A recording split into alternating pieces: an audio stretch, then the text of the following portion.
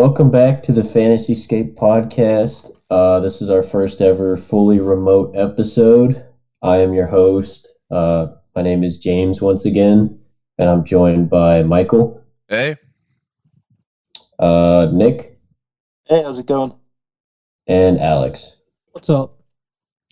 And hopefully soon Lee. Not really sure what he's doing, but he said he might join later. Today we're going to be continuing with our rank dynasty. We're going to be doing running backs. Running backs, in my opinion, besides you could argue quarterbacks for superflex leagues, I would say in general running backs are the most important position in fantasy football.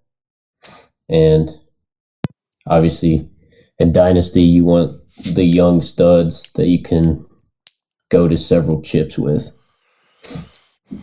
So yeah, we're going to be doing our top 30 running back rankings just in a couple minutes. Before that though, we're going to get to some news. We're going to get to the crappy news first. J.K. Dobbins, torn ACL, season ending, obviously. Hurts me in one of my leagues. I had him. Yeah, just really bad. Yeah, it was really sad to see. Breakout favorite. It looks like, though, that the Ravens put Le'Veon Bell on their practice squad because of it. Yeah, I don't think Le'Veon's going to eat much. No. He didn't do anything with the Chiefs. Secondary. I think he's replacing Kylan Hill, who also tore his Achilles. It was Justice Hill, I think. Yeah, that's it. Justice, I don't.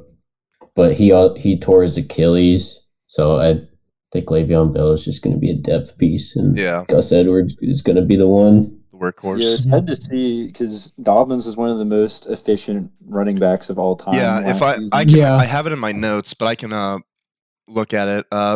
He's one of only 5 rookie running backs in the last decade to average over 6 yards a carry in their rookie season. Consider how many carries he had. Like, I don't think anybody came close. Yeah. Oh, by the way, Michael, you said there were 5 running backs to do that, right? Yeah, in the last decade. I believe one of them was also Gus Edwards. Yeah, he was highly efficient last year. Yeah. I have that noted in my rankings. I'll get to that later, though. Whatever running back is the number one for the Ravens, you pretty much want on your team. Mm-hmm. Definitely. Now, ACL tears, as far as season-ending injuries go, they're not Achilles or Liz Frank bad. They don't have as many long-term ramifications, I guess. Yeah, dangers, as like Cam Akers or even Travis Etienne does. So I'm not worried about him beyond this year from like a health standpoint. But one thing that is concerning is just Gus Edwards is a good running back, and I think that he can just further prove that this year and just take more of a role that maybe Dobbins would have had next year. Yeah, it's going to be interesting. One thing that could potentially worry Dobbins owners is if Gus Edwards is really good on the goal line for the Ravens, will J.K. take that role back? You know what I'm saying? Yeah. Mm-hmm. Yeah, so something to definitely think about if you are a Dobbins owner. It's been tough for these 2020 running backs, man. I feel like all of them have had some sort of like long-term injury except Jonathan Taylor. Let's not jinx it yet. Yeah, I knocked on my desk. Yeah, and Antonio Gibson. I'm not going to put that negative energy out there. Actually, Gibson had a foot sprain last year, and he got surgery for it over the summer.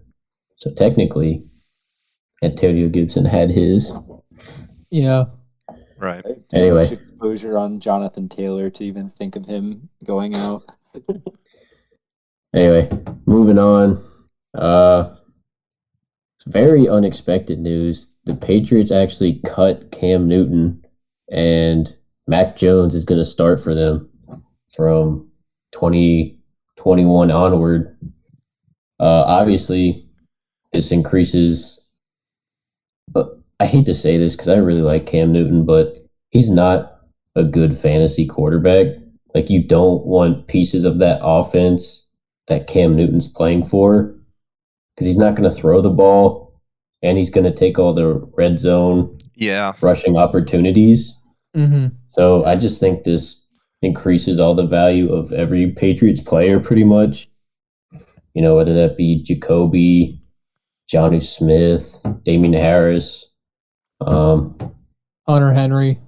That's right. Nelson also, Aguilar even. Mac Jones is able to take that spot. He's, I guess, according to Bill Belichick, already the better quarterback. So just that alone is just helping the rest of that offense. Yeah. So that if you have any Patriots shares among your leagues, you're probably pretty happy about that, unless it was Cam Newton. But I mean, if you took Cam Newton, I mean, you didn't really spend much for him, so I guess you're not that upset. Let's see. Any other news you guys want to bring up before we get started here? We had mentions in the notes about Deshaun rumors going to Miami. I personally don't think there's really any ground to them yet.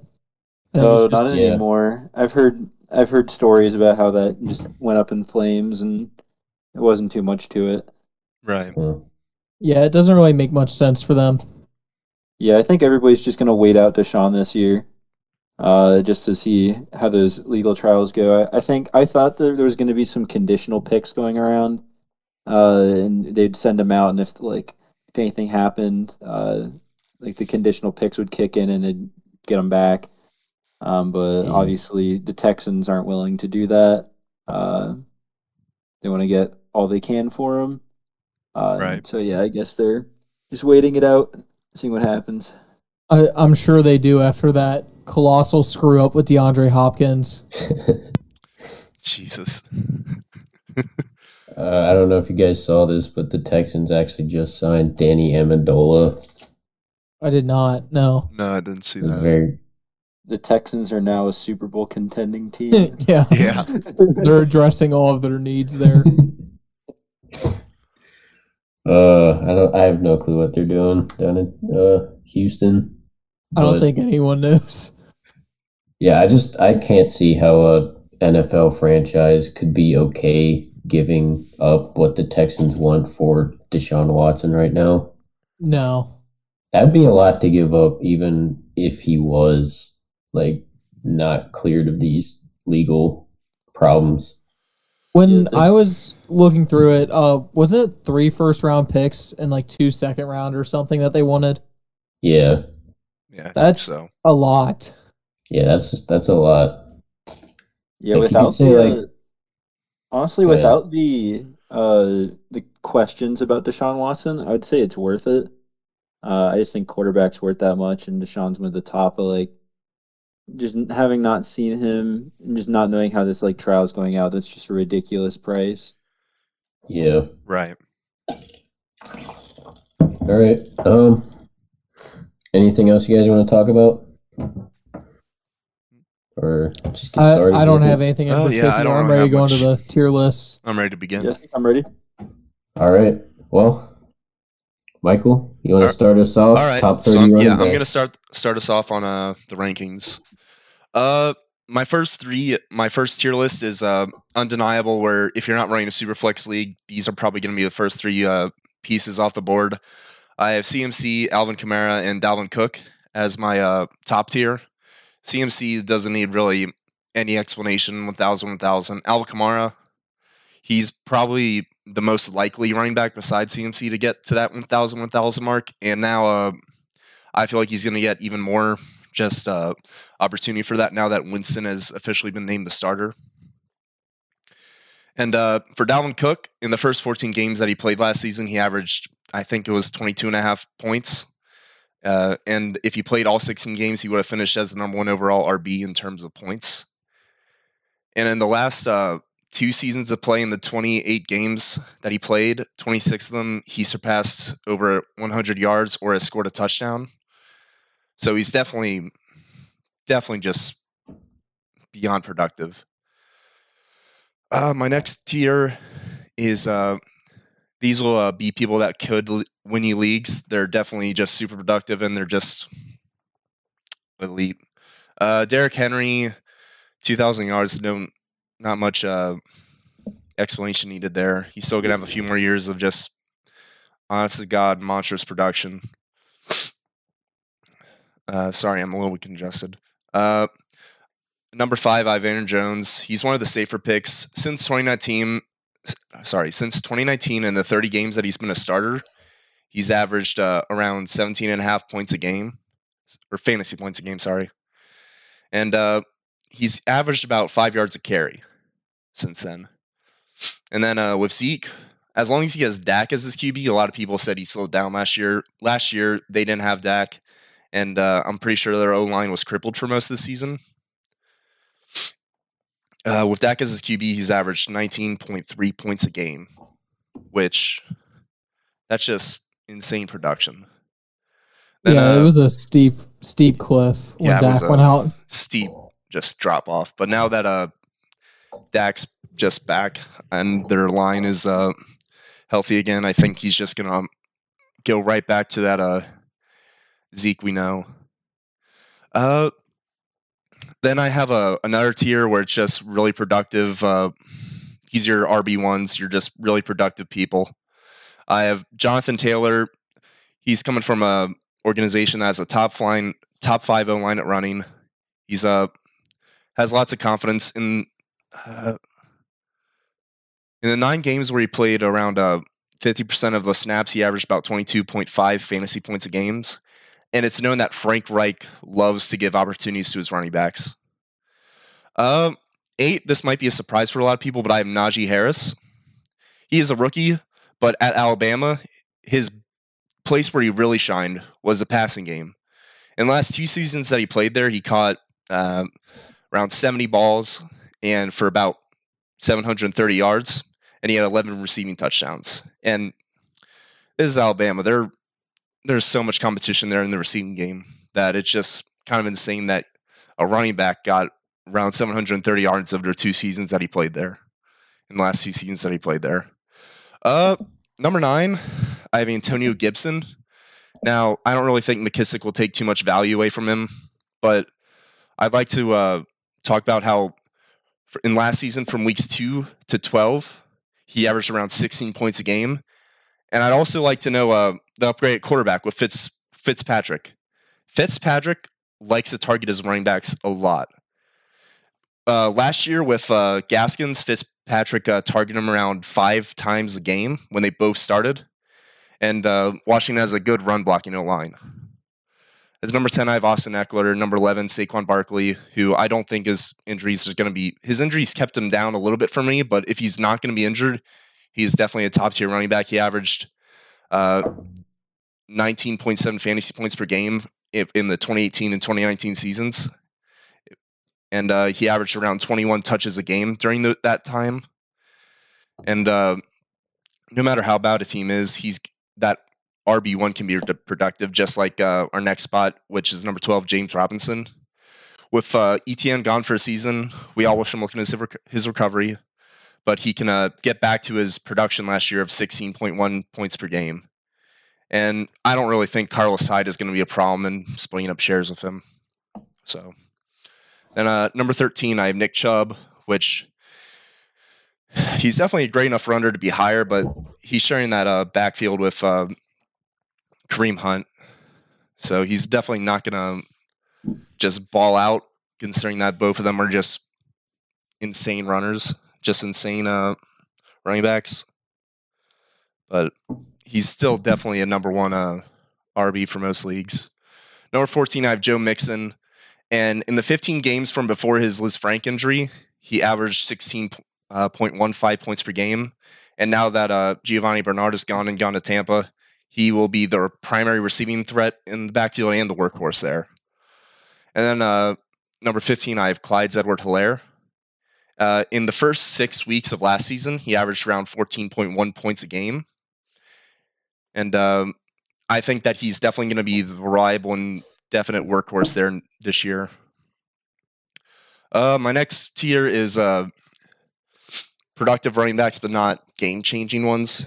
They'll get you maybe 12 to 14 points a game, and they'll just boost your stats, but they're not going to really be the playmakers that win you games. I have Chris Carson, David Montgomery, DeAndre Swift, Damian Harris, Josh Jacobs, Darrell Henderson, Miles Sanders, and Myles Gaskin. My reasoning for DeAndre Swift is that some news is that he might miss week 1, but he started ever since he started, he's averaged 14.6 points a game. And now that they have the new offensive coordinator and the fact that the Lions will always be behind in their game, they'll be forced to pass a lot. And this definitely gives DeAndre Swift a massive PPR upside for the season. Then Damian Harris, we talked about with Mac winning the job, that he's definitely going to get more of those red zone threats now, which I definitely think is a plus side for him. I definitely think that it's definitely boosted him up my rankings over the last week since that news was announced. I'm going to talk about Darrell Henderson, my 21. I don't really think Sonny Michel is anything more than just a safety blanket. And I know McVay stated that he's wants to give Henderson a lot of work. And from weeks 2 to 7 last year, when he was a starter, he averaged around 15 points a game. So he's definitely going to be a major workhorse down there in LA. They definitely want that Todd Gurley style workhorse again. Then I'm going to go to my last tier, which is just sort of the toss-up, sort of the people that aren't really in the picture too much anymore. They're either starting to end their career or they're just they're out for a season. My first one, my toss-up is J.K. Dobbins, which big reason is he's injured this year, but I don't think that's going to affect him really, as we said. Mike Davis, I don't really like him in Atlanta. Kareem Hunt, as you know, he averaged like 11 points a game as his ceiling in the Browns offense, but he's highly valued RB last year simply because the lack of running back depth last year just due to all the injuries. And I don't think he's going to get 11 touchdowns again this year, so he's definitely not going to be as productive as he was last year. Number 27, I have Raheem Mostert. I think he'll produce very well for most of the season, but at the end of the year, he might lose his job to Trey Sermon, so I don't really think he's going to be productive beyond really this year as a starter anymore. Then I have Travis Etienne, which he would be higher, but the fact that when he's healthy, he's going to be a committee with James Robinson. They're just both talented enough to share around a similar amount of snaps, and this will just take away both of their productive ceilings. Then number 29, I have Chase Edmonds. Now that Kenyon Drake is gone, he's going to be the main threat in that Cardinals backfield besides Kyler Murray. But he does get 20 rushing attempts sometimes, and when he does do that, he does great. But his major draw is that he's a receiving back, so he's going to be very useful in a PPR league format. And my number 30, my last one I'm going to rank today, is Gus Edwards. Now that he's the main starting running back in Baltimore, he's going to get all that workhorse opportunity that J.K. Dobbins would have. However, I think most running backs in Baltimore are just still hampered by Lamar's running ability. That because with somebody like Lamar, he's just going to run whenever he sees the opportunity, and it's definitely going to take away possible production from any of the running backs. Do you guys want me to talk about any of my other rankings on here? Was that the end of that tier? Yeah, that's the end of the 30 that I wanted to rank today. If you don't mind, can you explain like what your tiers mean exactly. What I mean by that is like, what would you be willing to give up for a tier 1 asset Tier versus 1, like a tier 2? Tier 1 versus a tier 2? Yeah. I'd give up a lot for a healthy CMC or just Dalvin Cook. I'd give up definitely if it's a super flex league, I might give up one of my QBs just because with one of them, it's if you trade for him, you're going to win now. And sometimes your super flex QB is going to be your rookie QB or your very just not your absolute starter, but it's going to be somebody that will produce enough points but won't give you more than like 30 a game. They'll do 20 to 25. But if I can get a tier 1 running back, I know that I'm going to try to win this year. So I give up that QB or maybe my starting wide receiver and another one of my running backs. I just try to give up basically multiple pieces just to get that one person. So basically whatever you can. Yeah, whatever I can, basically. Because my top tier is CMC, Alvin Kamara, and Dalvin Cook. Like, just absolutely insane talent. My league winner, I might give up a first round pick and maybe one of my lower ranked running backs. Like, I might try to snag Aaron Jones for a first round and James Robinson, or a first round and Clyde Edwards-Helaire. Because I know that with Aaron Jones, I can definitely get lots of production for the year. I can definitely, hopefully, if I'm just missing maybe one piece of my offense just isn't performing as what I want it to be, maybe that can just push me over the edge. If I'm losing games by like 5 points a week, maybe that one piece can actually maybe win me a game that I probably would have lost if I didn't have them. Right. Do we want to do guys we're lower on and higher on, like after we're all done with our rankings, or like individually after we're done? I say we do that after everybody's done. Yeah. Right. Just because then we have the rankings of everybody else in the mind. Yeah, that makes sense. Mm-hmm. Yeah. All right. Well, thank you, Michael. Whoever wants to go next can take over. All right, I'll go real quick. Just a little disclaimer. I kind of did mine like kind of in a similar way to a YouTuber I watch, Fantasy Flock Network. My tier 1 is Christian McCaffrey only, because he's just in a tier in his own.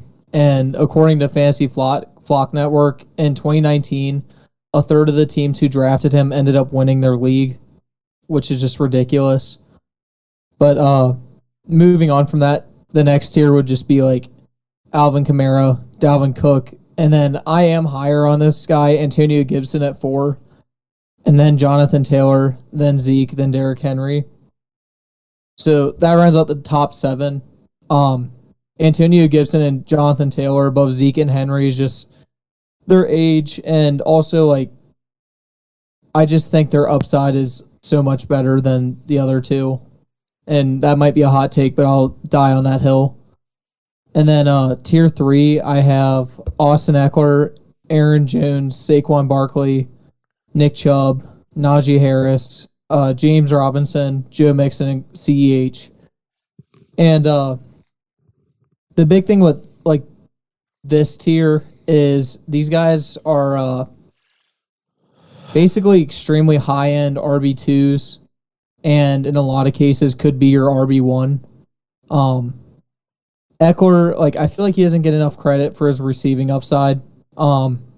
He was number 8 in targets last year despite missing 8 games, and he I think he was in the top 10 in receiving yards and receptions. I guess I forgot to put the actual number, but I'm pretty sure he was like in the top 10 for those, even like with missing the 8 games. I'd like to also comment on that Joe Lombardi is now in LA, and he was the New Orleans Saints QB coach, so he's definitely going to bring in that sort of value of the receiving back into the Chargers offense because, he sat there with Alvin Kamara for just years. So he definitely understands that value. I did not realize that. But yeah, that definitely just solidifies that point then for me. But Saquon being at 10, it's just like I get that medicine has come like really far, especially in recent years, especially with ACL tears. I'm just not like ready to say that he's like, for me, one of those top guys, just because like with that, and then I also think about their O-line and their crowded receiving room. It's just there's too many question marks for me with Saquon, and I totally understand that he could be like a league winner this year, and that's fine with me. I'm gonna stay true to my rankings personally. But I'll just move on to tier 4 though, because the rest are pretty self-explanatory. Starting out tier 4 at the number 16 spot is DeAndre Swift, and then Gus Edwards I have one spot above J.K. Dobbins, and that's just because he's starting this year with J.K. Dobbins out for the year. I think that it's going to be very interesting in the future because they're very efficient backs, both of them, and I think both of them will have really great careers. But then after that, I have Chris Carson, David Montgomery, Kareem Hunt, and then Javonte Williams, who easily could be moved up, but just with Melvin Gordon back there this year, it's just like you're playing the waiting game with him. But I think he's going to be a really incredible running back over his career. And then I got Miles Sanders and Damian Harris. I have Miles Sanders above Damian Harris just because looking at it, like, really, if you ask me on another day, I might switch them, but who are the, like, sorry, he was number 12 in yards per carry. Yeah. And that, like, I also have some stats for Miles Sanders if you want to hear about his starts with Hurts. And the three starts that he played with Hurts. With him. Yeah, with week 14, 15, and 16, he averaged around 18 points a game, and he had 13 targets throughout those 3 games. So he's definitely formed that chemistry with him and has proved that he can be productive with Hurts. I did not realize that. He would be higher if they had a better O-line, but of course they don't. Yeah, moving forward to tier 5, I got Trey Sermon at the 25 spot. I have almost like the polar opposite opinion on Raheem Mostert compared to Michael. I don't think he's really worth much, at least to me. And I think Trey Sermon's going to take over that backfield. Yeah, I understand that. I just think that it's going to be most of the season is just going to be Raheem, and then Trey Sermon's going to take over. That's fair, but I had Raheem, like I picked him up off the waivers in a few leagues, and like I remember last year, I believe he kept getting injured, and then like he fell to the running back by committee in San Francisco, which they lost Tevin Coleman and Jerick McKinnon, so that's less of a problem now. But still, I'd rather have Sermon. And then I have A.J. Dillon after that. While he wasn't he averaged 5.3 yards per carry. And, I mean, he's a massive human being, and he ran a 4.5 40. He wasn't, like, the most efficient guy that I, like, when I was looking through all the stats, besides the yards per carry. But I just think that either way, he's going to be talented. If Aaron Jones goes out, you're going to see him, like, he might be a league winner if, like, Aaron Jones, unfortunately, like, went out towards the end of the season, say. So that upside is really promising, and also just for his future. So, going after that would be, I have Josh Jacobs at 27. I'm not super sold on him, especially with the Kenyon Drake signing. They paid him $11 million guaranteed over 2 years, and like Josh Jacobs' biggest advantage was his volume. And when I was doing my notes for this, I compared him to Tyler Lockett because he finished as the top 5 running back for 3 weeks, and then with those 3 weeks included in this next stat, he was a top 25 running back for 10 weeks last year. And that's not really something I want for that's why he's not going up higher for me, basically. And then I have Travis Etienne. While he's out for the year, I think he still has all that receiving upside. But the biggest question mark is if Urban Meyer is actually still a head coach in the NFL by the time this season ends. He's making questionable decisions, at least with his things he says in the press. And then after Travis Etienne, I have Chase Edmonds. Just really his big thing is being the number one back in that field. It's just that he's not like the most efficient guy, but he will benefit just from being that the only main back in that field. And then at 30, I have Melvin Gordon, and then Mike Davis, and then Darrell Henderson. I had Mike Davis and Darrell Henderson higher before my rankings, but like Mike Davis, for example, some of his stats just weren't very appealing to me, especially going to Atlanta.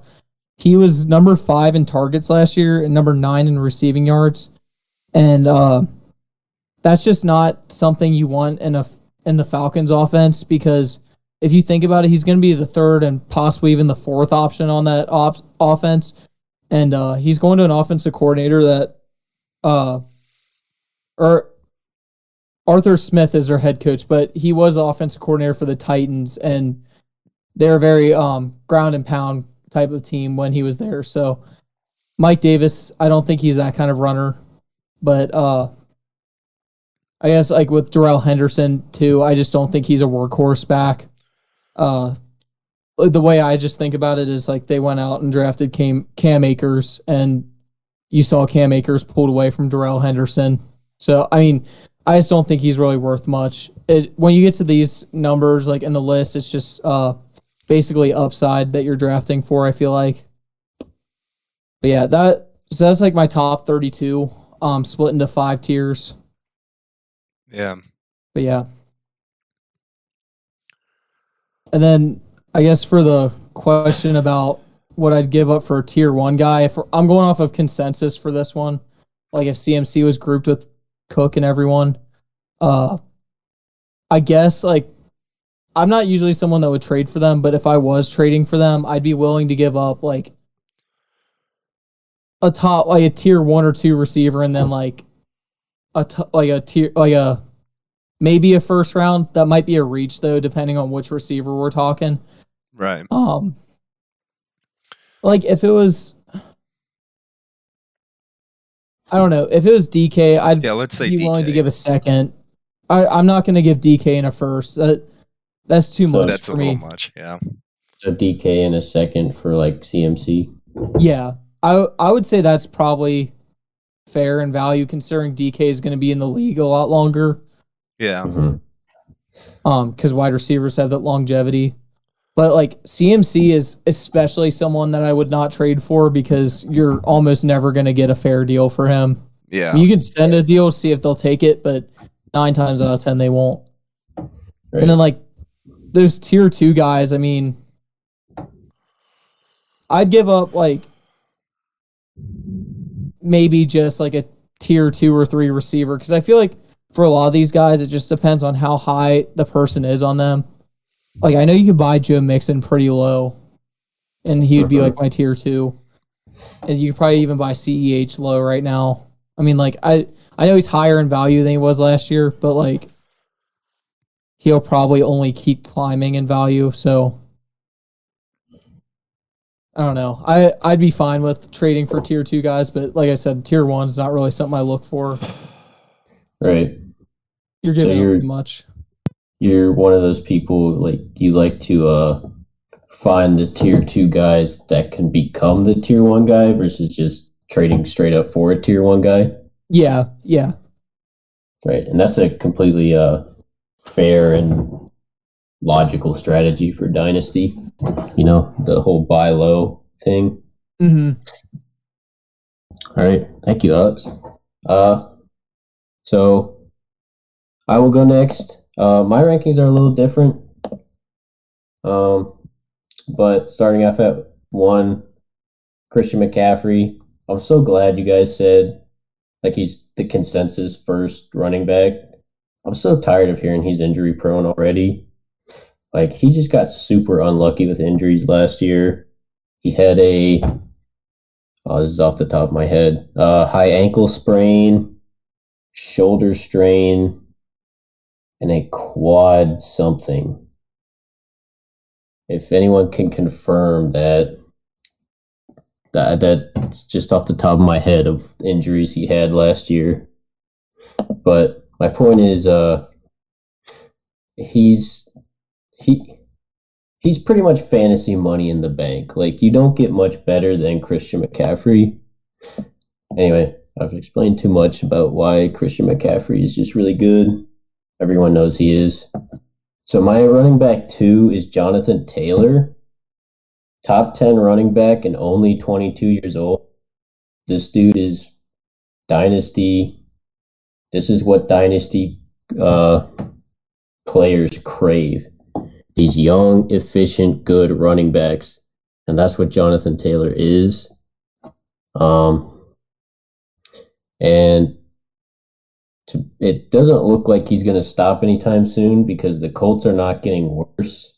They're getting better. I think Carson Wentz is an improvement over Phillip Rivers, marginally, but still. That offensive line isn't going away. Yeah, Jonathan Taylor, just a beast. My number 3 is actually Saquon Barkley. I'll get to this. He's my guy that I'm higher on than consensus. Yeah, I'm not going to talk too much about him now. Those 3 consisted of my tier 1 assets, by the way. So in the tier 1, Christian McCaffrey, Jonathan Taylor, Saquon Barkley. Obviously, I'm taking Christian McCaffrey pretty sizably, I guess, over all of those 3, but I don't think it's a huge gap, in my opinion.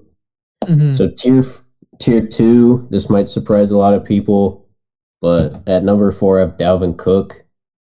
He actually has a sneaky injury history that not a lot of people know about. Dalvin Cook, at some point in the year, always ends up on the injury with some sort of shoulder problem. He hasn't missed much time with it throughout his career, but it's definitely something to monitor. And it's kind of the same with Alvin Kamara. Alvin Kamara, I remember last year he got an epidural in his back, and everyone was like freaking out because an epidural is not something you just get for fun. It's pretty much like an injection into your spine, and everyone was like freaking out. Obviously, Alvin Kamara finished as the RB1, so everyone forgot about it. But I didn't forget. And I think it's something worth monitoring. Haven't heard anything about his back throughout the off season, but yeah, Alvin Kamara, number 5. Number 6, I'm also way higher on this guy, Antonio Gibson. Man, that preseason usage making my mouth water a little bit. This kid has all the talent in the world. I'm calling him a kid. He's like 3 years older than me. I guess 2 now. Damn. Anyway. Yeah. All the talent in the world, if you look at his like speed rating, explosion, burst, whatever you want to call it, Antonio Gibson has it. And that was his first year playing a true running back role, like in his entire football career, which I don't think people give him credit for and or realize. And he finished as the RB 16 in points per game. while playing through an injury too. So Antonio Gibson, I love him. The next two are also second-year players. Number 7, I have DeAndre Swift. He and Jonathan Taylor were like tied back to back for like the RB1 of the 2020 class. DeAndre Swift is so talented. He's so good. He's honestly reminds me a lot of like Dalvin Cook. Like just the way they are so elusive. But I mean, DeAndre Swift has a pretty lengthy injury history already, and it's his second year. Like, he had a pretty concussion, and he had some sort of groin injury over the summer, and reports are that he's out of shape, quote unquote, from his coach, which obviously isn't something you want to hear.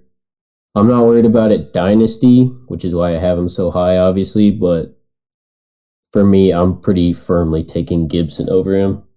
Clyde Edwards-Helaire, I don't think he's as talented as Gibson, Swift, or JT, but the offense that he's in, I mean, he has just as much upside as anyone. The Chiefs just really need to throw him the ball more. Number 9, I have Derrick Henry. Not much to say about Derrick that people don't already know. He could rush for another 2,000 yards this year. Hell, maybe even the year after that.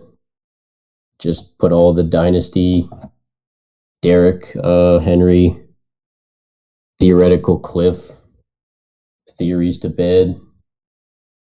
That'd be really funny, actually. Number 10, I have Najee Harris. This might be a bit lower than other rankings, but I need to see it in a game first before I can rank him higher. The Pittsburgh offense is just so bad, or offensive line is just so bad, and it's such a crowded wide receiver room that I need to see it first before I can rank him any higher. Number 11, I have Nick Chubb. Again, this is someone I'm lower on, but I didn't really think I would be. I don't see how you can see Nick Chubb as a like top 8 dynasty running back when the highest he's ever finished in points per game is number 7, I believe. Like, I get it, Nick Chubb, he's a top 5 running back in the actual NFL, but he doesn't get the valuable fantasy touches, which is either A, receiving work. Nick Chubb does not get that. And B, goal line work. He splits that with Kareem Hunt. So, as good as Nick Chubb is in real life football, we only care about fake points on a phone screen or laptop screen. And Nick Chubb, to me, he's not a top 8 guy. Number 12, I have Zeke. 13, Aaron Jones. 14, Austin Eckler. 15, Joe Mixon. At 16, I have Javonte Williams. I've heard a lot of people higher on him. But again, with rookies, I want to see it first. I don't care what you look like. Well, I do care. I take that back. But I need to see it first in the NFL before I can fully put him as a solidified like top 12-ish running back. And I don't think he's even playing over Melvin Gordon, which to me is a little concerning because I don't think Melvin is that good. But obviously this kid's really talented. I think he'll win out eventually, but that's why he's at my 16. 17, I have David Montgomery. 18, James Robinson. Obviously, Travis Etienne being out really boosts James Robinson's role. I do think Carlos Hyde will annoy people more than they realize, if that makes sense. Like, James Robinson was literally competing with no one last year. Not a single running back on the Jags roster was even like above practice squad level of talent. Carlos Hyde is he's probably below average, but he's definitely the best running back mate that James Robinson has played with. And like I said, I think he'll annoy people more than they realize. 19, Josh Jacobs. Kind of the same with I kind of same the same sentiment as Alex. I think me. Josh Jacobs, I had him at like 20 or 21 because of Drake. I think we all have him in a similar place. Yeah, I'm not gonna lie, you scared me when the boys came over. But yeah, he was a strictly volume play. And he might not get that volume anymore. 20, I have Chris Carson. I really like Chris Carson. He's a really good story, and he's a really underrated running back. He's improved his work in the receiving game every year that he's played. And I think if the Seahawks can just not be the most bipolar team in the league, that Chris Carson can produce like steady low end RB1 value for the next, I think, 2 years that he's on contract. 21, I have Miles Sanders. Philadelphia said multiple times that they're planning on using a committee, which is unfortunate because I really like Miles Sanders. Hopefully, maybe he'll just be really efficient and eventually take over the committee as the main guy. But again, I'm not going to project that happens. 22, I have J.K. Dobbins. Big faller for me. Obviously, with the injury, he's not going to play at all this year. Yeah, amazing talent, but torn ACL. Not the worst of injury, like I said earlier, but definitely not going to play this year. 23, I have Trey Sermon. So, Trey Sermon's an interesting one for me. Him and Raheem Mostert, I feel like, are going to vulture a lot from each other. I feel like Raheem Mostert is going to play a lot in the earlier season, but then eventually Trey Sermon will take over. But I don't know how much of a takeover that really is. Like, it could very well be a 60-40 split in the backfield between Sermon and Mostert. But in a 49ers offense led by either Jimmy Garoppolo or a rookie Trey Lance, how valuable are those running back touches going to be when they are split that evenly? I don't know. That's my thing about Trey Sermon. 24, I have Kareem Hunt. 25, Gus Edwards. I've always been a huge Gus Edwards fan.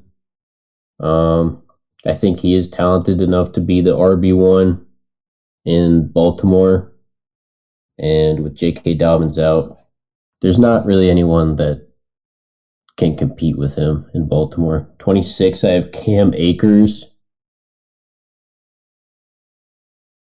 Yes, I have Cam Akers above Darrell Henderson. I'll get to it. 27, I have Myles Gaskin. 28, Damian Harris. He is someone that I could move up theoretically, but I don't think anyone's mentioned this. There's a shark in the water for Damian Harris, and his name is Ramondre frickin' Stevenson. This kid has looked so good in the preseason. I don't see how Bill Belichick doesn't eventually give him some playtime. Don't say that. I'm sorry, I had to say it. You're right. Have you seen it? Have you seen You need to him in knock on wood preseason? now. Please. I have him in my leagues. I'll be selling Damian Harris by the end of the season. Ramondre Stevenson, the Vulture. That's going to be his new nickname, the Vulture. 29, I have Travis Etienne. Amazing talent, concerning injury. That's pretty much my whole analysis of Travis Etienne. 30, I have Zach Moss. Actually, I'm sorry. 30, I have Darrell Henderson. 31, I have Zach Moss. So Zach Moss is purely upside if he can take over that running back role in the Bills. Because I don't think they're going to run Josh Allen as much on the goal line because they gave him a Brinks armored truck of money. And where most quarterback injuries occur is on the goal line. So if they can just hand the ball off to Zach Moss, or really any running back near the goal line, I think it will return fantasy value because the Bills' offense is obviously one of the best ones in the league. I'll finish off my tier. So I said 31, Zach Moss. 32, I have A.J. Dillon.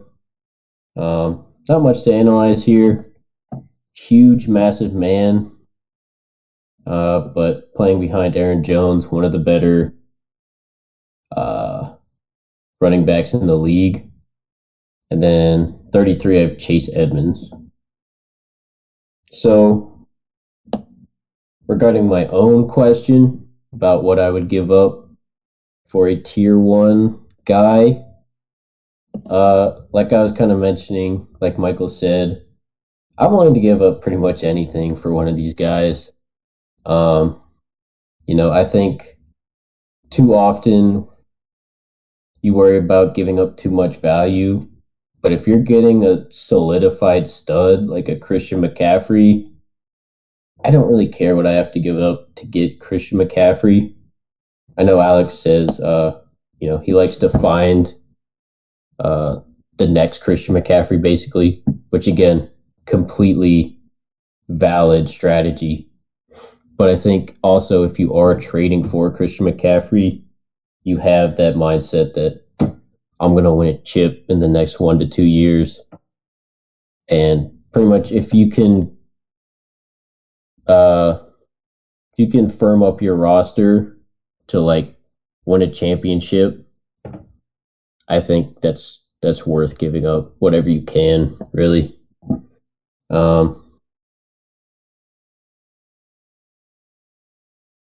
Yeah. That's all I have to say for now. Nick, you want to take over? Yeah, sounds good. Hopefully Lee can join us soon. Sorry, I didn't mean to interrupt you. Oh, all good, all good. So yeah, number 1, I have Lamar Jackson. Okay, I'm editing that out. Sorry, I just really wanted to say. Let's go. It's really okay. No, really, number 1. Dude, if we were gonna have a pine list, I'd have Kareem Hunt as number 1. He's number 1 on my kickers list. Oh yeah. So yeah, number 1, I have Mike Davis. Okay, I'm adding that. Okay. Restart your list in a second. Give it like 3 seconds from now, and then start it. Oh wait, okay. Wait, that wasn't serious? All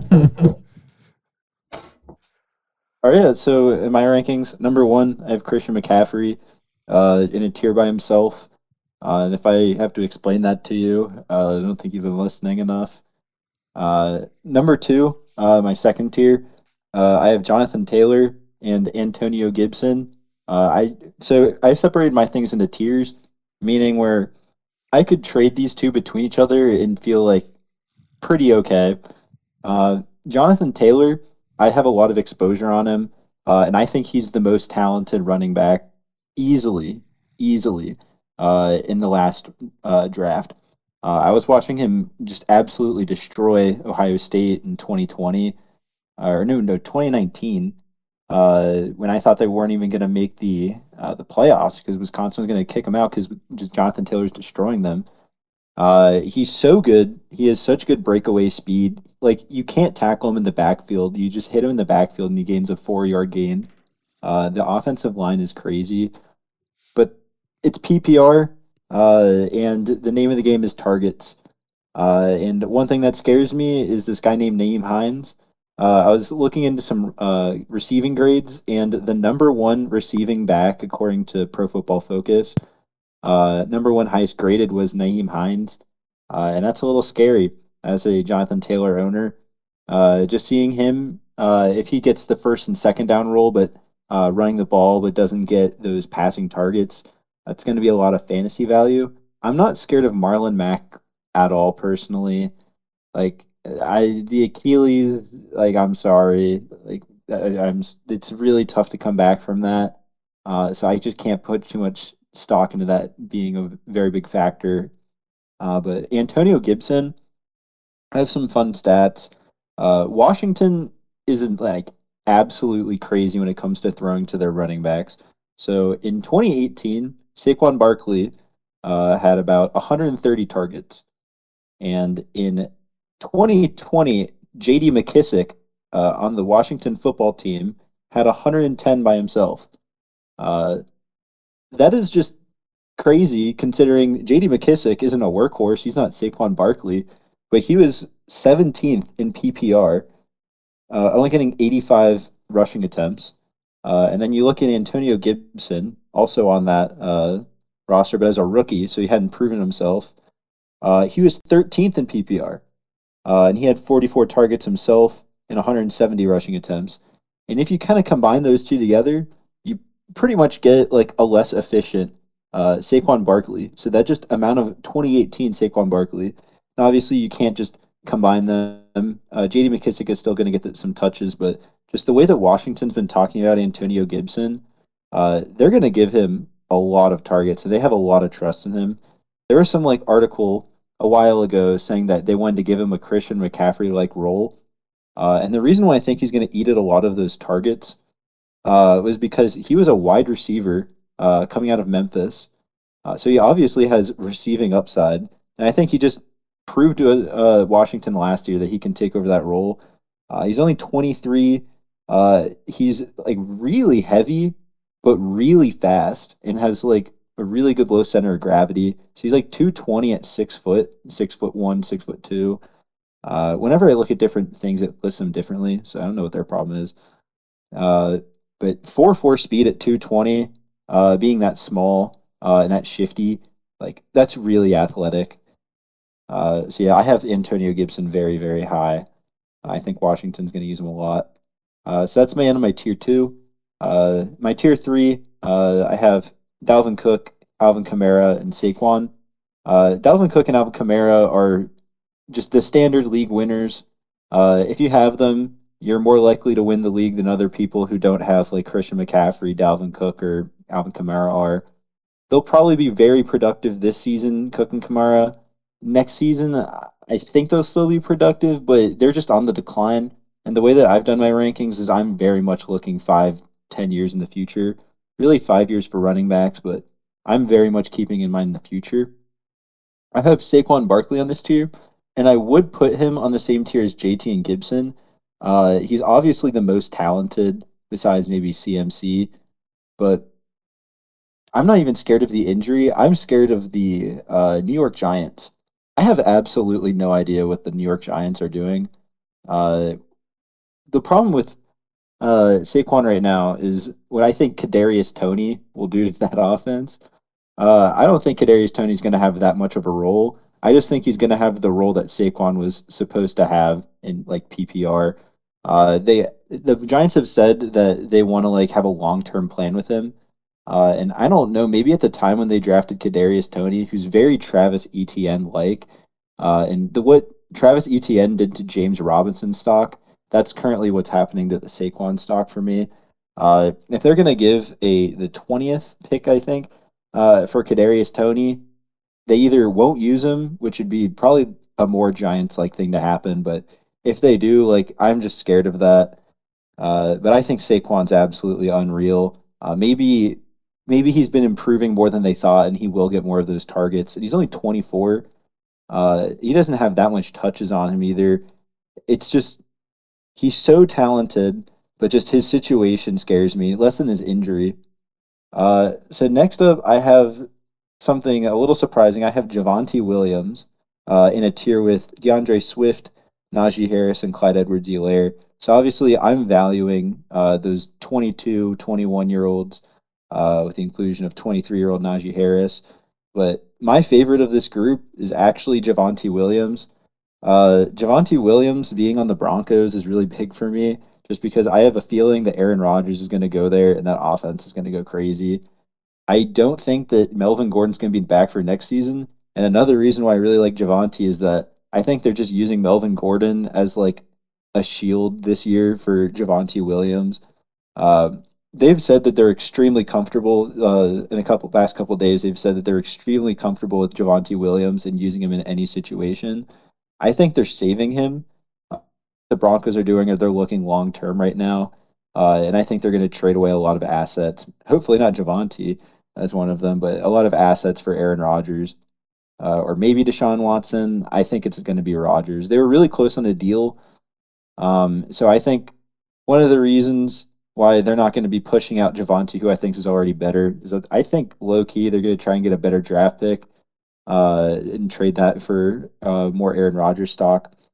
But one thing that I'm really big on Javonte Williams for, just besides his situation, this comes from a fantasy podcast called the Bulletproof Fantasy Podcast. And what they do is they compile a bunch of stats on a bunch of high level stats on running backs, including their prospect grades, their build. So they think Javonte Williams is a prototypical bell cow. And just combining all of these like factors, their like elusiveness and stats coming out of college, they put him as a bulletproof grade. And from 2000 to 2019, there have been 30 bulletproof candidates, not including their just completely coming out of the draft, not including any what's it called situation. So that it's not a bulletproof situation, which I think Javante's in. I think next season Melvin Gordon might not even be there, and he'll just be a bell cow. But just out of those running backs, uh, the expected top five finishes in fantasy is about 1.5. So just from this, like Javonte, not even including his like situation, is about like expected being on this list. Like we'll have 1.5 top five fantasy finishes, and then also they're expected to have 2.7 top 12. So like it's a really good list to be on. This guy's really high on him, the Bulletproof Podcast. So, and I'm not just saying this because I traded away Saquon and Javonte was in that. Maybe it's part of why I've been so interested in him, but that's my big long rant on Javonte, or not rant. But then I have DeAndre Swift, Najee Harris, and Clyde Edwards-Helaire. I like them all pretty similarly. I like the line that Swift is going to have. I think Sewell is going to be a great run blocker. And the fact that they don't have extreme passing attack, I think they're going to be running the ball a bit. And he's 22, so being 21 last year helps. Najee Harris, I think I have him on the same tier as Javonte Williams because he's 23. I know he said he wants to play 10 years in the NFL, but 23 coming into the league is a little old for me. I think he's going to be a workhorse running back, obviously, for the Steelers. But again, with that offensive line, it's a little scary. But I think this being PPR, he's going to get those targets. They've been working him as a receiver as well. As you can see in the preseason, he had I think it was an angle reception for a big gain, and he like, I don't know how to describe it, but he juked a guy out and broke his ankles from like 10 feet away. I don't think I've ever seen that. That was very funny and very impressive. Clyde Edwards-Helaire, I like him. I Burrow said of all the people on the 2019 LSU team, the most special person was Clyde Edwards-Helaire. And I don't know if he was saying that to boost his draft stock or anything at the time, but just getting that kind of comment from Joe Burrow and just having like Jamar Chase and Justin Jefferson also on that team, there's got to be something behind him. He only averaged about like 13 and a half points per game on the Chiefs last year, and even though he was the Chiefs' first pick, that's a little scary to me. Um, but I think that he'll prevail. Just being on the Chiefs, I think that he's going to get a lot of opportunities to score touchdowns, which is very big.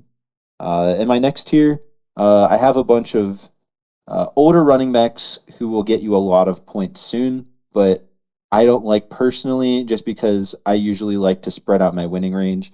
So we have Derrick Henry, Aaron Jones, Austin Eckler. I sneaked Montgomery into here because another thing is with these tiers is that I would trade these for another player in this tier and feel completely good. Just because Montgomery's like a 1 to 2 years younger than these people, I'd be okay with that. I think with Tariq Cohen out, he's gonna have like a monster season anyways. And then yeah, Zeke, Mixon, and Chubb. Like as other people have said, I'm not the biggest fan of Chubb.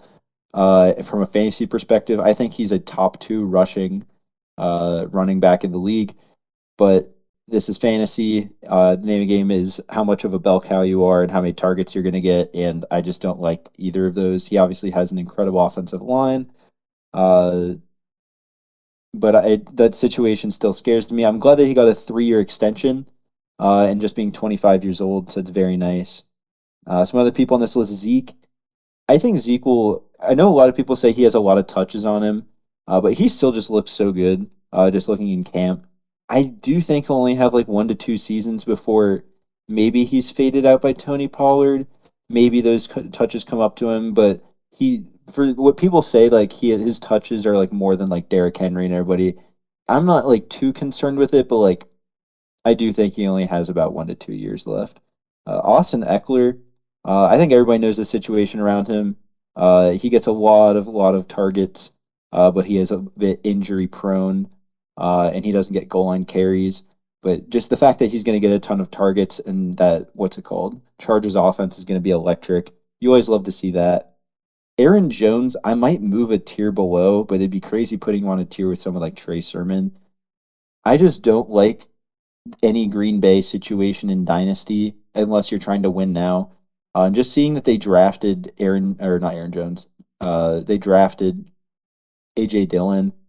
I feel like they're gonna sunk cost, even if Aaron Jones happens to be a better goal line back. I feel like they're just kind of happen to use Aaron or AJ Dillon in like goal line situations, like 3rd and 2s and below.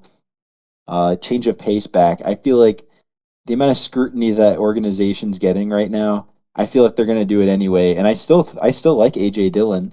I think he's a great running back. And the only thing actually scaring me about AJ Dillon too is they had some third running back who was killing it in the preseason, Kylan Hill. I think that's his name. Uh, but that's beside the point. Obviously, Derrick Henry has a very, very, very high floor, but he's old and he doesn't get targets. And also, that passing offense was looking insane. And they lost their offensive coordinator who loves to run the ball after Smith. So you just don't know where he's at there. I think if he's not a top 10 running back fantasy wise this season, I'll be surprised. I'd assume he'd be around like 8 this year, just considering everything that's changed. On my next tier, I have Sermon, Robinson, Sanders, and Carson. I think if I had to choose anybody of these, I'd choose Trey Sermon. Uh, One thing people will say is just Raheem Mostert is the 1A, and it's San Francisco. They like to do things by committee.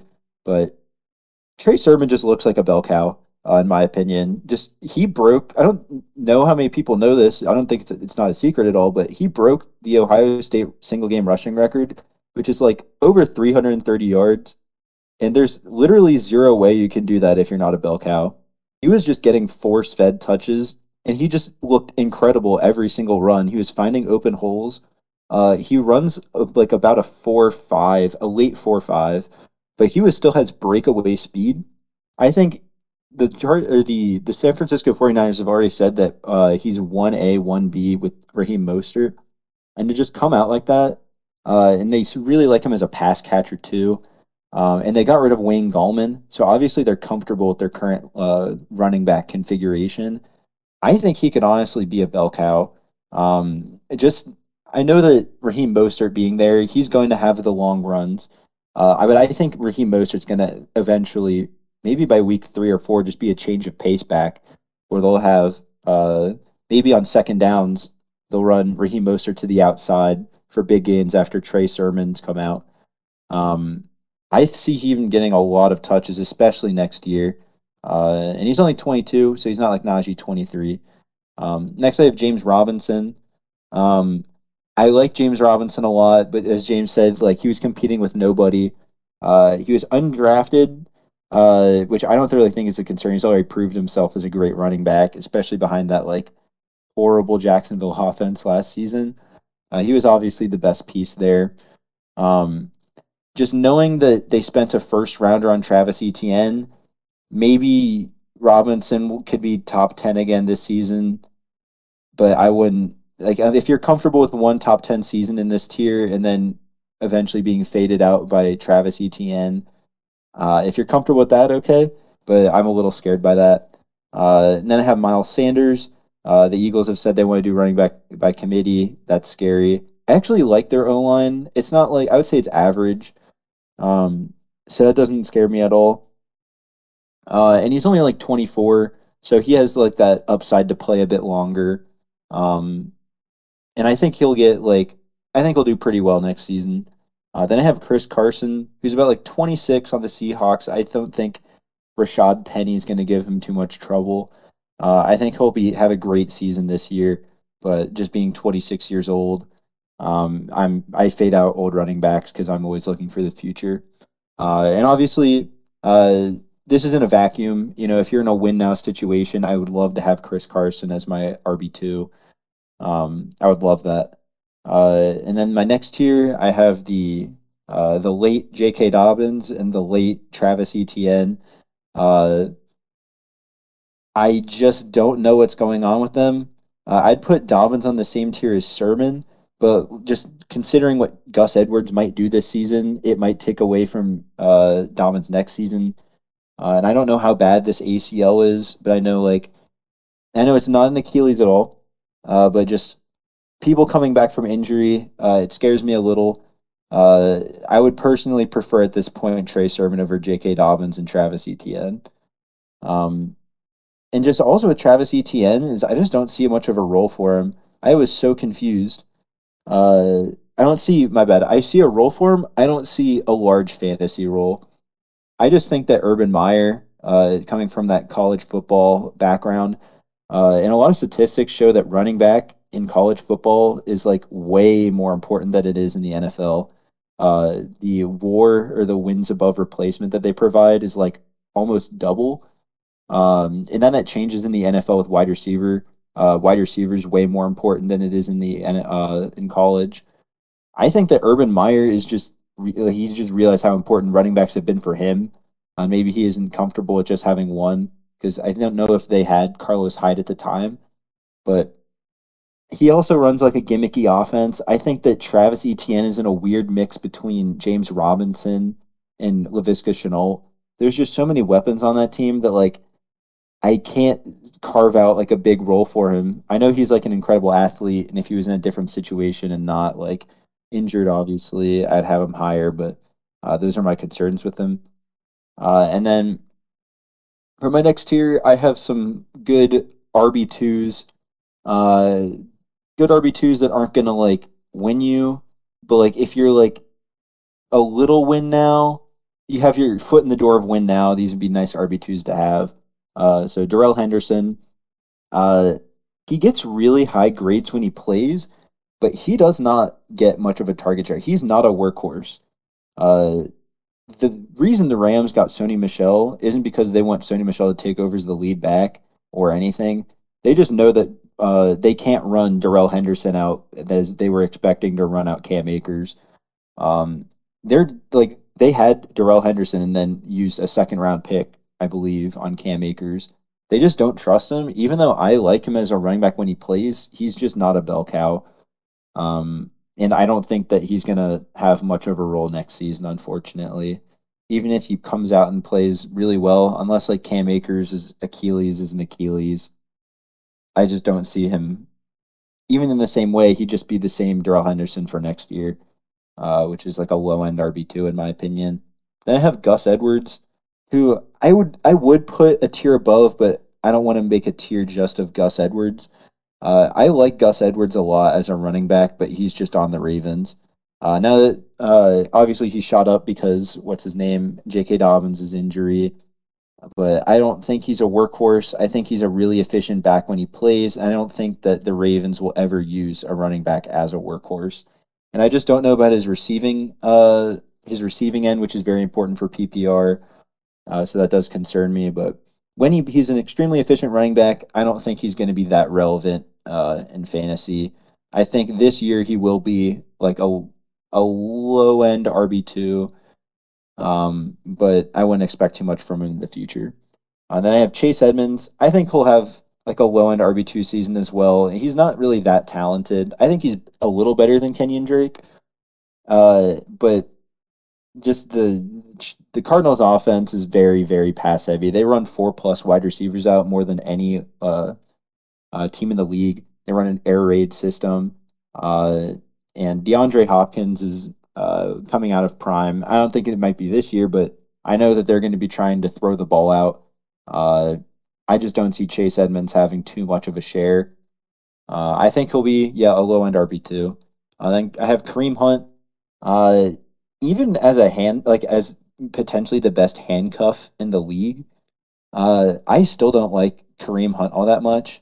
The Browns do not seem interested at all in trading him. They love to have two running backs. And if they wanted, they probably could have traded Kareem Hunt to the Rams and gotten like a bag, considering what the Rams traded for Sony Michel. But yeah, I saw some stats when even when Nick Chubb was out, Kareem Hunt had a very modest points per game of like about exactly what his regular points per game are. So I just think that the Browns they have like a dedicated target share that they give to these running backs. And I don't think he'll go off and be the running back one for another team for a good while, and by then he might be out of prime. So that's why I have him a bit low. Next, I have Myles Gaskin. Myles Gaskin, uh, my issue with him, even though he had 16 points per game last season, is it just doesn't seem like the Dolphins have come out to say they're very confident in him. They've said that they want to go running back by committee, and I don't know if Brian Flores is just trying to win fantasy leagues by saying that and then picking Myles Gaskin over and over, but I don't see any reason why he'd lie and say that isn't that. Running back committee, as everybody knows, is death. Um, and I just don't think that if the Dolphins have an opportunity to take a great running back in the next draft, maybe that they wouldn't do that either. But I have him here just because of his receiving upside, the fact that he had 16 points per game, which is very, very good. So I think he'll have a role, but I don't think it should be anything more than a low RB2 flex option. Then I have Josh Jacobs, who I think is an excellent rushing running back, but it's kind of like how Chubb is Henry Light. Josh Jacobs is Chubb Light. He's a very good running back, but he just is not trusted that much to have a whole role and get targets. So that's my problem with him. He's only 23. So maybe when he's 25, he'll go to another team who wants to give him a great shot. But also just his inconsistencies when he does amazing fantasy wise when the Raiders win, but like poor. So a lot of his like usage comes from game script. So do you really want to bet your running back two slot on the success of the Raiders offense? I don't know. That's tough. So that's where I'm at with him. And then I have Damian Harris in the same tier, and this is my last running back. I love Damian Harris as a rushing running back, but this man gets 0 targets. He had 7 targets in 10 games last season, and in PPR, that is death. I think that that's James White's role. I think Damian Harris is one of the best rushing running backs in the league. I'd put him like top 7. He had a 90 plus PFF grade last season, which is incredible. But there's another bad man by the name of Ramondre Stevenson who's preventing Damian Harris from being a bell cow, in my opinion. It's a bad man. The vulture. He's a vulture. Sony Michel being gone, they obviously have trust in their running back depth. I think James White's going to take the targets. I love Damian Harris as a rushing running back, but unfortunately, this is fantasy. And it's PPR. So yeah, that's my running backs. My tiers. In terms of what I'd give up, I think the first rounder that I would send out just a random first round pick and maybe like a 12-man league would be for Trey Sermon. I'd obviously give way more, not way more, but like more for somebody like Nick Chubb, just a first rounder. But Trey Sermon, I'd take a first. Dobbins and like them, I don't know about that. To go from Gibson to CMC, I'd give Gibson in like a first and a second. CMC is CMC. Maybe he'll have 2 more seasons of CMC and then just be like a good running back. I'm not sure how his contract's currently set up, but CMC, if you have him for 3 years, that's 3 years of probably you're gonna win. You're the favorite to win the league. So, and that's the name of the game in Dynasty. You got to win once. And yeah, I think maybe I would give like a second for the people like Darrell Henderson, Gus. It depends how I have my winning range spread out, and really all of these picks have their. It depends what winning range you are, because if the rest of your team is really bad and you have CMC, I would want somebody like JT or maybe Gibson over him if I couldn't trade either of them. But yeah, so yeah, those are my rankings. And yeah. All right, thank you. Before we get to guys that we like and don't like, or higher and lower on than consensus, I want to revise my rankings a little bit. I've sat with it as Nick was talking, and I'm just gonna make Christian McCaffrey tier 1 of 1 when it comes to running backs. So yeah, Christian McCaffrey is the only tier 1 running back in my opinion, and then tier 2 is JT, Saquon, whatever else I said. Yeah, little revision. He's a different breed. Yeah. Just the fact that Christian McCaffrey is like just makes you the favorite to win any year if you have him. Like that is the best thing to have in a dynasty league. I mean, you remember in 2019 he averaged like what 27 to 30 points a game in PPR. And in 2022, yeah, in 2020, yeah, 2020 was actually averaging more points. Yeah, he came out and scored like 30, and then left and came back like mid-season, scored 37, and then dipped. Just like it's like insane. If Christian McCaffrey is healthy, puts down like 37 points, refuses to elaborate, leaves. Exactly. If Christian McCaffrey is healthy, he's like a walking 25 points bare minimum, pretty much. It's just ridiculous. He's literally a walking half of a team. Exactly.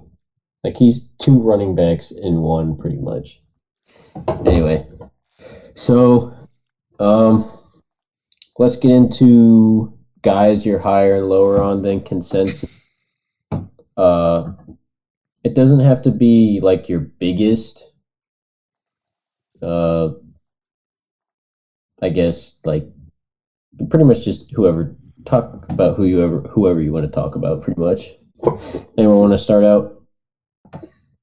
I can start out just because I'm just fresh off of what I was saying. So obviously higher than consensus for me is Javonte Williams, as I explained earlier. Just some of the stats I've seen behind him and what I think that the Broncos offense could be next season. So yeah, he's definitely way higher for me than most people.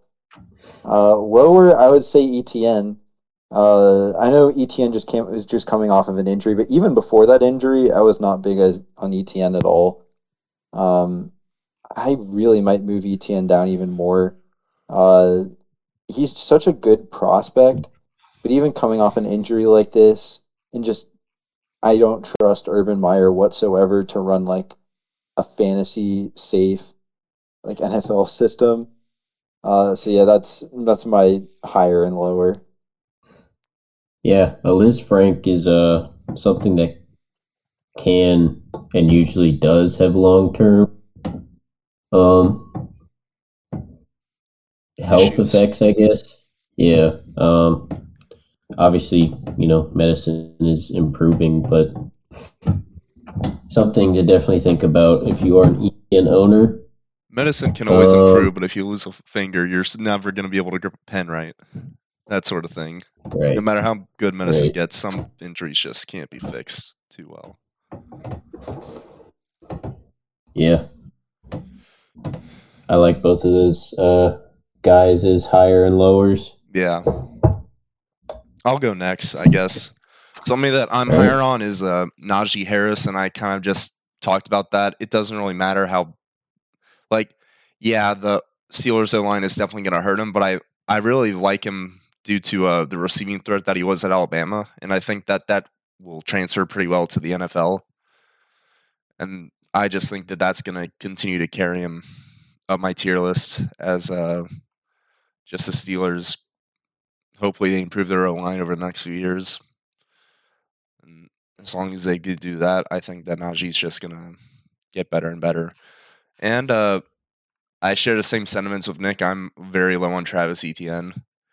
I really don't like him going to the Jaguars with Robinson, just due to the fact that even when he comes off of his injury, they're just going to continue to take away from each other.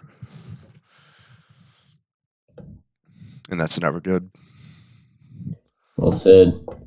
Yeah, Travis Etienne definitely plummeting down a lot of dynasty rankings. Yeah. Alex, do you want to go next? Because I feel like mine will spark the most controversy. Yeah, I can go. Right. So I guess there's two guys I feel like I'm kind of higher on. I mean, Antonio Gibson's my number 4. And if you're looking at the future, then he's my number 1 probably. Actually no, I'd put him at 2 below McCaffrey because McCaffrey has a few more years in him, I'd say. But I look at the fact that he was a receiver in college, and then also that he is playing for Ron Rivera, who was the former Carolina head coach. And you touched on it, his preseason usage. I'm really excited for him, and he had a really strong rookie start as his first year as a running back, and I don't know how you couldn't be excited for him. It's just there's so much upside for him. That team just throws out so many targets to running backs. It's absurd. Yeah, it's crazy. I'm really excited for the leagues I hold him in. I'm not so excited for the ones where I don't, because I really do think he's going to be an elite producer this year. But the only thing that keeps Eckler out of tier 2 for me, I guess, though, is just his injury concern. But in PPR, he's also just ridiculous. I think he was averaging around 18 or 20 a game last year. I don't know if that's the exact stat, but here, I'm going to pull it up real quick. But I just remember I have his it was just PPR a huge format point. Pain in the ass when he was hurt for me, because I just knew how great he was. But I have his stats for a half PPR format. Have it? That's fine. Well, do you know what his PPG was? In 2019, he averaged 16.44 points a game, and when healthy last year, he was averaging 15.9 points a game in a half PPR format. When he was healthy with Herbert, I'll clear that up. Yeah, and that's half PPR, and yeah. I'd like to report that all my listings tonight were half PPR formats, because that's why I know most people like to play when they play PPR. I'm a PPR only type of guy. Quite honest. I'm full PPR. I just think there's so much benefit that receiving backs give that it should be reflected in fantasy. But one guy I guess I'm low on, and I was gonna say Josh Jacobs first, but you guys all had Josh Jacobs kind of lower. I'll say DeAndre Swift is in tier 4 for me at number 16. I really don't like him because I pulled up his injury history, and he had the shoulder injury in 2019, and then he had a groin strain in 2018, and then another groin strain earlier this year, according to DraftSharks.com. But he's so young into his career, and you really don't want to see that many injuries, especially like, I don't know the exact science behind it. Granted, I'm not a doctor, but groin injuries, I feel like you don't want to see multiple of those on a running back this early in his career. But his upside is really good, though, with having a garbage quarterback like Jared Goff who's going to dump it off to him. But, I mean, I just am not looking for him in drafts necessarily. Like, honestly, I'd probably put Gus Edwards above him. Jared Goff slander will always be tolerated. Yeah, I hate Jared Goff. He's like the Kenny Galladay of quarterbacks. Or the Juju Smith of quarterbacks. It makes me sad that in someone's closet there's a Jared Goff jersey with the Lions. Hey, what do you guys think we're buying the loser of the league? Jared Goff jersey. Yeah, we're gifting him a Jared Goff line jersey. Beautiful. All right, James, what were yours? All right, I'm going to start off with my lower than, because I really want us to have a discussion about my higher guy. My lower is Darrell Henderson. And really, I could say all of the RB1 got injured, so now they step into RB1 role. Gus Edwards, James Robinson, and Darrell Henderson. They're all going to be 1-year rentals, and they were all playing behind their guys for a reason. Like, they are not as good as the guys that are starting above them. But I do think Darrell Henderson is the least talented out of these. I don't dislike Darrell Henderson. I actually drafted him in our hometown redraft league. What was that? Monday? Mm-hmm. Yeah, I drafted him there. I got him in like the 7th round. I was really happy about it. But I don't understand how he can be like above like Kareem Hunt or Damian Harris in consensus rankings. Yeah, I was seeing like prominent figures in like sleeper, like the main sleeper draft. Like Field Yates drafted him in the 3rd. I'm just like, yeah, that was right. It was funny because you had so much trust in him, and then they went out and got Sony Michel like the next day. Exactly. I want to throw out a crazy stat. Darrell Henderson had 0 top 10 finishes last year, even when Cam Akers was out. That's insane to me. I mean, I get it. Malcolm Brown isn't there, which should theoretically increase, because Darrell Henderson was only around a 60 snap share player. But are we sure that Sony Michel isn't better than Malcolm Brown? Because me personally, I think they're about the same talent-wise. So why wouldn't Sony just take over the Malcolm Brown role and it be a 60-40 split again this year? Not to mention, he has back-to-back years with ankle sprains, which, again, I'm never one to throw around the injury label, I guess. But definitely something to keep in mind, especially in Dynasty. McVay has alluded multiple times that he just doesn't trust Darrell Henderson, I guess. Like Nick pointed out, they spent the 2nd round pick on Cam Akers when they had Darrell Henderson. And they paid a 4th round pick to bring in Sony Michel. 4th round picks, well, they're not like, it was like a conditional 5th and a 7th. Yeah, it wasn't like significant draft capital, but it was noteworthy draft capital, if that makes sense.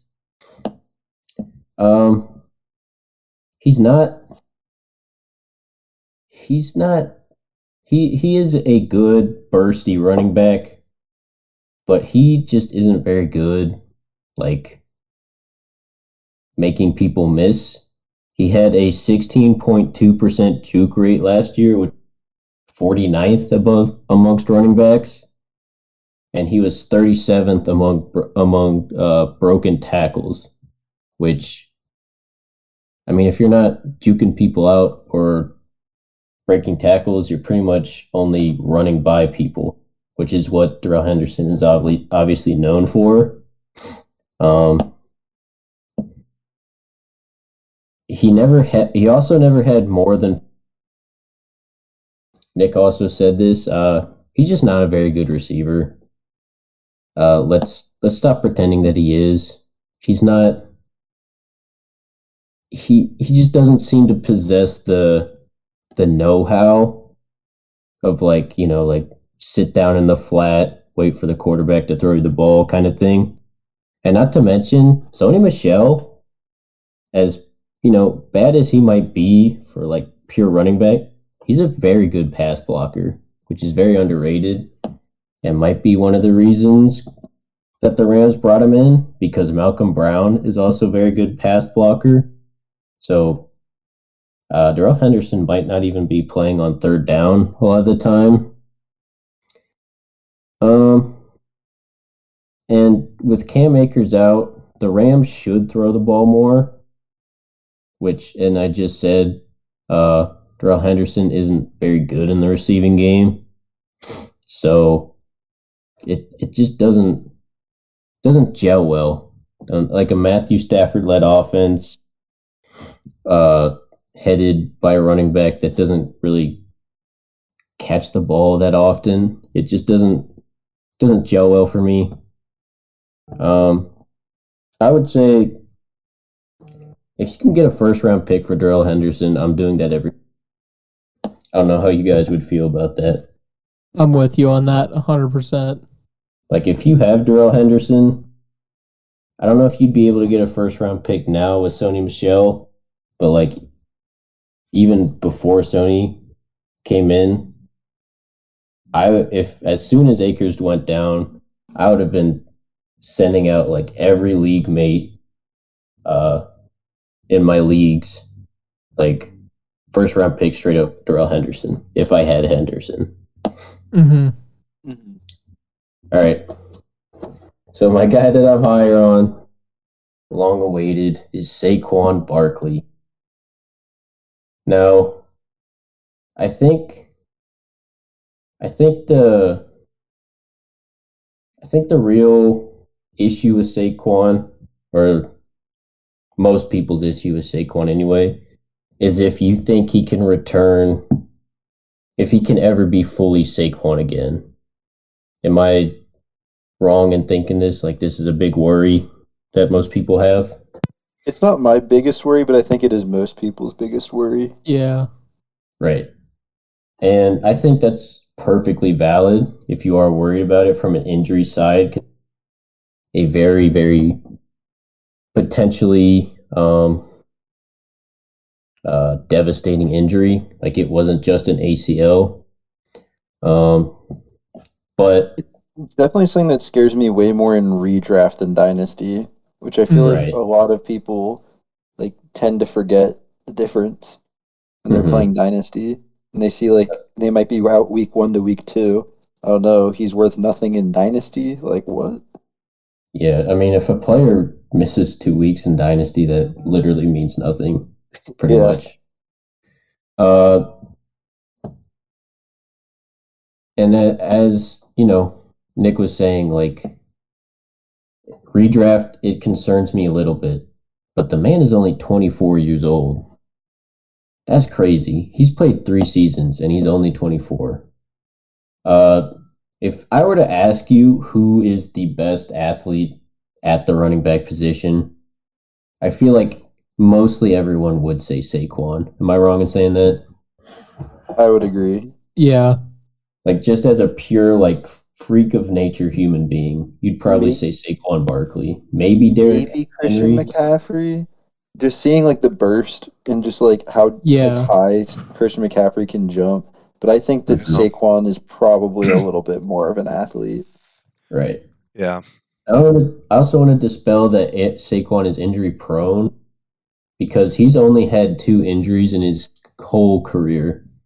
It was a high ankle sprain in 2019, and then obviously knee injury 2020. I heard a really annoying stat where like Saquon has missed a whole year out of the 3 years played. That tends to happen when you miss 14 games out of a year. I mean, it's just, say the same about like It's Christian factual. McCaffrey. Yeah.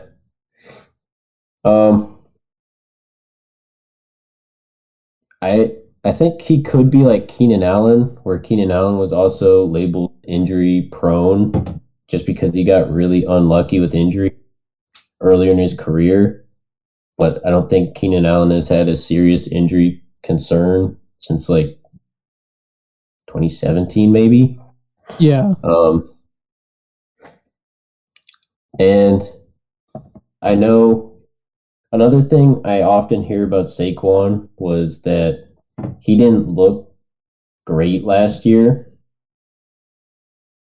He had 9 targets in the Steelers game last year. 9. That's a lot of freaking targets. For a running back, yeah.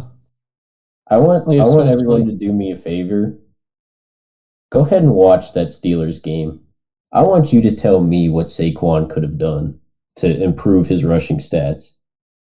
That Steelers defense came in with a purpose, and that was to stop Saquon Barkley. There were literally 3 to 4 people in the backfield every time Saquon got the ball. It was ridiculous. Another reason I really like Saquon personally is that I don't think he gets enough credit for his 2019. Everyone's saying like his upside is capped because Daniel Jones doesn't really throw the ball to the running backs a lot, which is true if you compare it to Eli Manning, but he finished 8th in running back targets in 2019, which is just absurd. And I know, Nick, you said you were concerned about the offense of the Giants, which is a very valid point if it had ever slowed Saquon down in the past. Like my concern's less of the O-line because we're in PPR. It doesn't really matter how, like maybe like his yards per carry matter. My issue is his target share. I don't think like Saquon is going to be anything less than a top 10 running back. Right. I just don't know if he's Saquon, not from his ability, but just because like maybe it was a panic that they got Kadarius Toney. I just see Kadarius Toney and Travis Etienne as the exact same players. I don't see Kadarius Toney that way. I think they got Kadarius Toney to be more of a downfield threat. I think Kadarius Toney is already a bust. By the way, I don't think he's very good as a receiver. Yeah, to be honest, I am reading reports, and they're saying that he's just not meeting expectations right now. I think they got him more to be like. This is my personal belief. Everyone can think different. I think the Giants really feel like they messed up in giving away Odell, so they wanted to find a player who was as explosive as Odell, which Kadarius Toney in theory is, but Kadarius Toney is nowhere near the wide receiver that Odell Beckham is. Again, that could be wrong, but I think if you take away Saquon's receiving ability, that really does you a disservice as an offensive coordinator, because I don't think there's like a short list of people that are more dangerous in the open field than Saquon Barkley. Let's see. Like I said, the O-line, the offense has never slowed Saquon down in the past, so I'm not personally worried about it. And one thing I just found out, which I found insane. So It's Derrick Henry, right? He had a pretty good season last year. Everyone would pretty much agree, right? 3,000 yards, it's okay. Yeah, he finished 20.8 points per game. While scoring 17 total touchdowns. Saquon Barkley, 2019, 18.8 points per game while scoring 8 total touchdowns. That's absurd. I'm sorry, that's absurd. I mean, how good Saquon is with scoring that little touchdowns, that's just crazy to me. Saquon was 10th that year, like total points PPR. He was either 9th or 10th. I want to point out too that he was playing through a bad high ankle sprain. Like we see year and year again how truly just devastating high ankle sprains can be for not only running backs but with like Michael Thomas. Like these can be season-ending injuries, and I don't think Saquon gets enough credit for playing through. First of all, he only missed 2 games, which is I'm sorry. He missed I think 4 with the high ankle sprain, which still isn't a lot. And then he finished as RB6 in the wow, I'm really struggling to say this. He finished as RB6 in the last 10 games of the season, which is absurd with a high ankle sprain. So, I mean, with Saquon, I get he's risky. I do. But I really feel like a lot of that risk is more of a redraft problem. And in Dynasty, when it comes to running backs, you want supremely talented athletes because those are the people that are most likely to have repeat performance at the running back position. And I don't think you're going to get a more of a discount on any like top tier athlete than Saquon Barkley right now.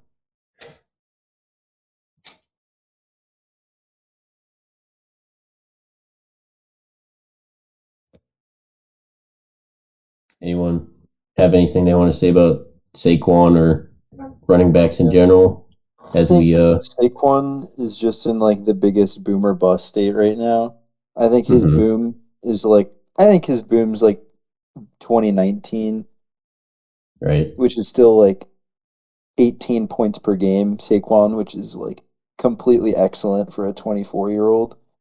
I'm not saying he isn't talented enough to get more, but just like I don't think 2018 will ever be seen again. Just because the role that they gave him in 2018 versus what they gave him in 2019. While he was going through like a bit of an injury, it just diminished a bit. So I see that as his ceiling, and then like his floor, just completely barring injury, I think his floor is like RB15. So like even when you bake that in, like that's like RB like probably like 4 in points per game to like RB15. Like that's how I see him personally. I think what it comes down to for me, like I totally see where you're coming from, but for me, I'm more of a conservative type of player in fantasy. So I don't like the risky guy. Like for me, Saquon's a risk, and I don't like that. And I'd rather take like Kamara or Dalvin Cook over him. Now, that's why I don't like picking towards the tail end of the first round, though, is because then I have to choose between like Saquon and Jonathan Taylor and like Gibby, like whatever. Like, I mean, I'm more like leaning towards redraft right now, but like, you know what I mean? Like when it gets down to those running backs, it's just like really hard to choose between all of them. Because like I definitely see Saquon's upside. It's just like, for me personally, it's a question mark. Yeah, it's still just so sketchy for me. I lean towards him, like, hitting, like, his boom, but it's just not enough for me to be like, oh, he's for sure above some of these guys. Mm-hmm. I think and that's it's fair. like, I want to see it first. And I mean, like, for my dynasty leagues now, I'm not going to eat into Saquon really if he, like, I'm not going to drink the Saquon Kool-Aid just yet. Yeah, and like if I do a startup dynasty draft next year and say he booms, he'll be the guy I'm going for sure. But I'm keeping an open mind to it, which I think that's the way you should approach fantasy in general, though. Right. I think if people pretend that they know unknown situations, it creates like a value gap to where you can like smart dynasty managers should attack that. You know what I'm saying? Like if somebody feels they know that Saquon will never return to prior Saquon, they're not going to value him as highly as someone else might. And then that means you should trade, even if you're not big on Saquon, you should potentially trade for him. And then when Saquon potentially does return, sell him high. I think that a lot of people in fantasy, I mean, especially redraft leagues, because dynasty are more willing to hold on to your assets. They let Saquon, they just look at like the fact like 2019, like he didn't perform as well as he did in his rookie year. Right. At least like that's what I remember because I had him in his rookie year and his sophomore year, and it's because he was injured for some of it, and also he was playing through that ankle sprain.